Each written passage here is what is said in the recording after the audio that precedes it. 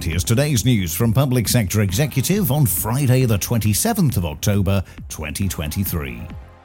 The UK government has launched a discussion paper on the capabilities and risks posed by frontier AI. The publication comes ahead of the world's first AI safety summit at Bletchley Park next week. The UK government has banned 4-day working week trials for councils, calling them a waste of taxpayers' money.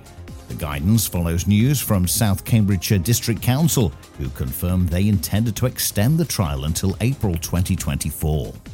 And that's the latest. Don't forget to like and subscribe to make sure you receive every new bulletin, and check out our stories in full on our website, publicsectorexecutive.com.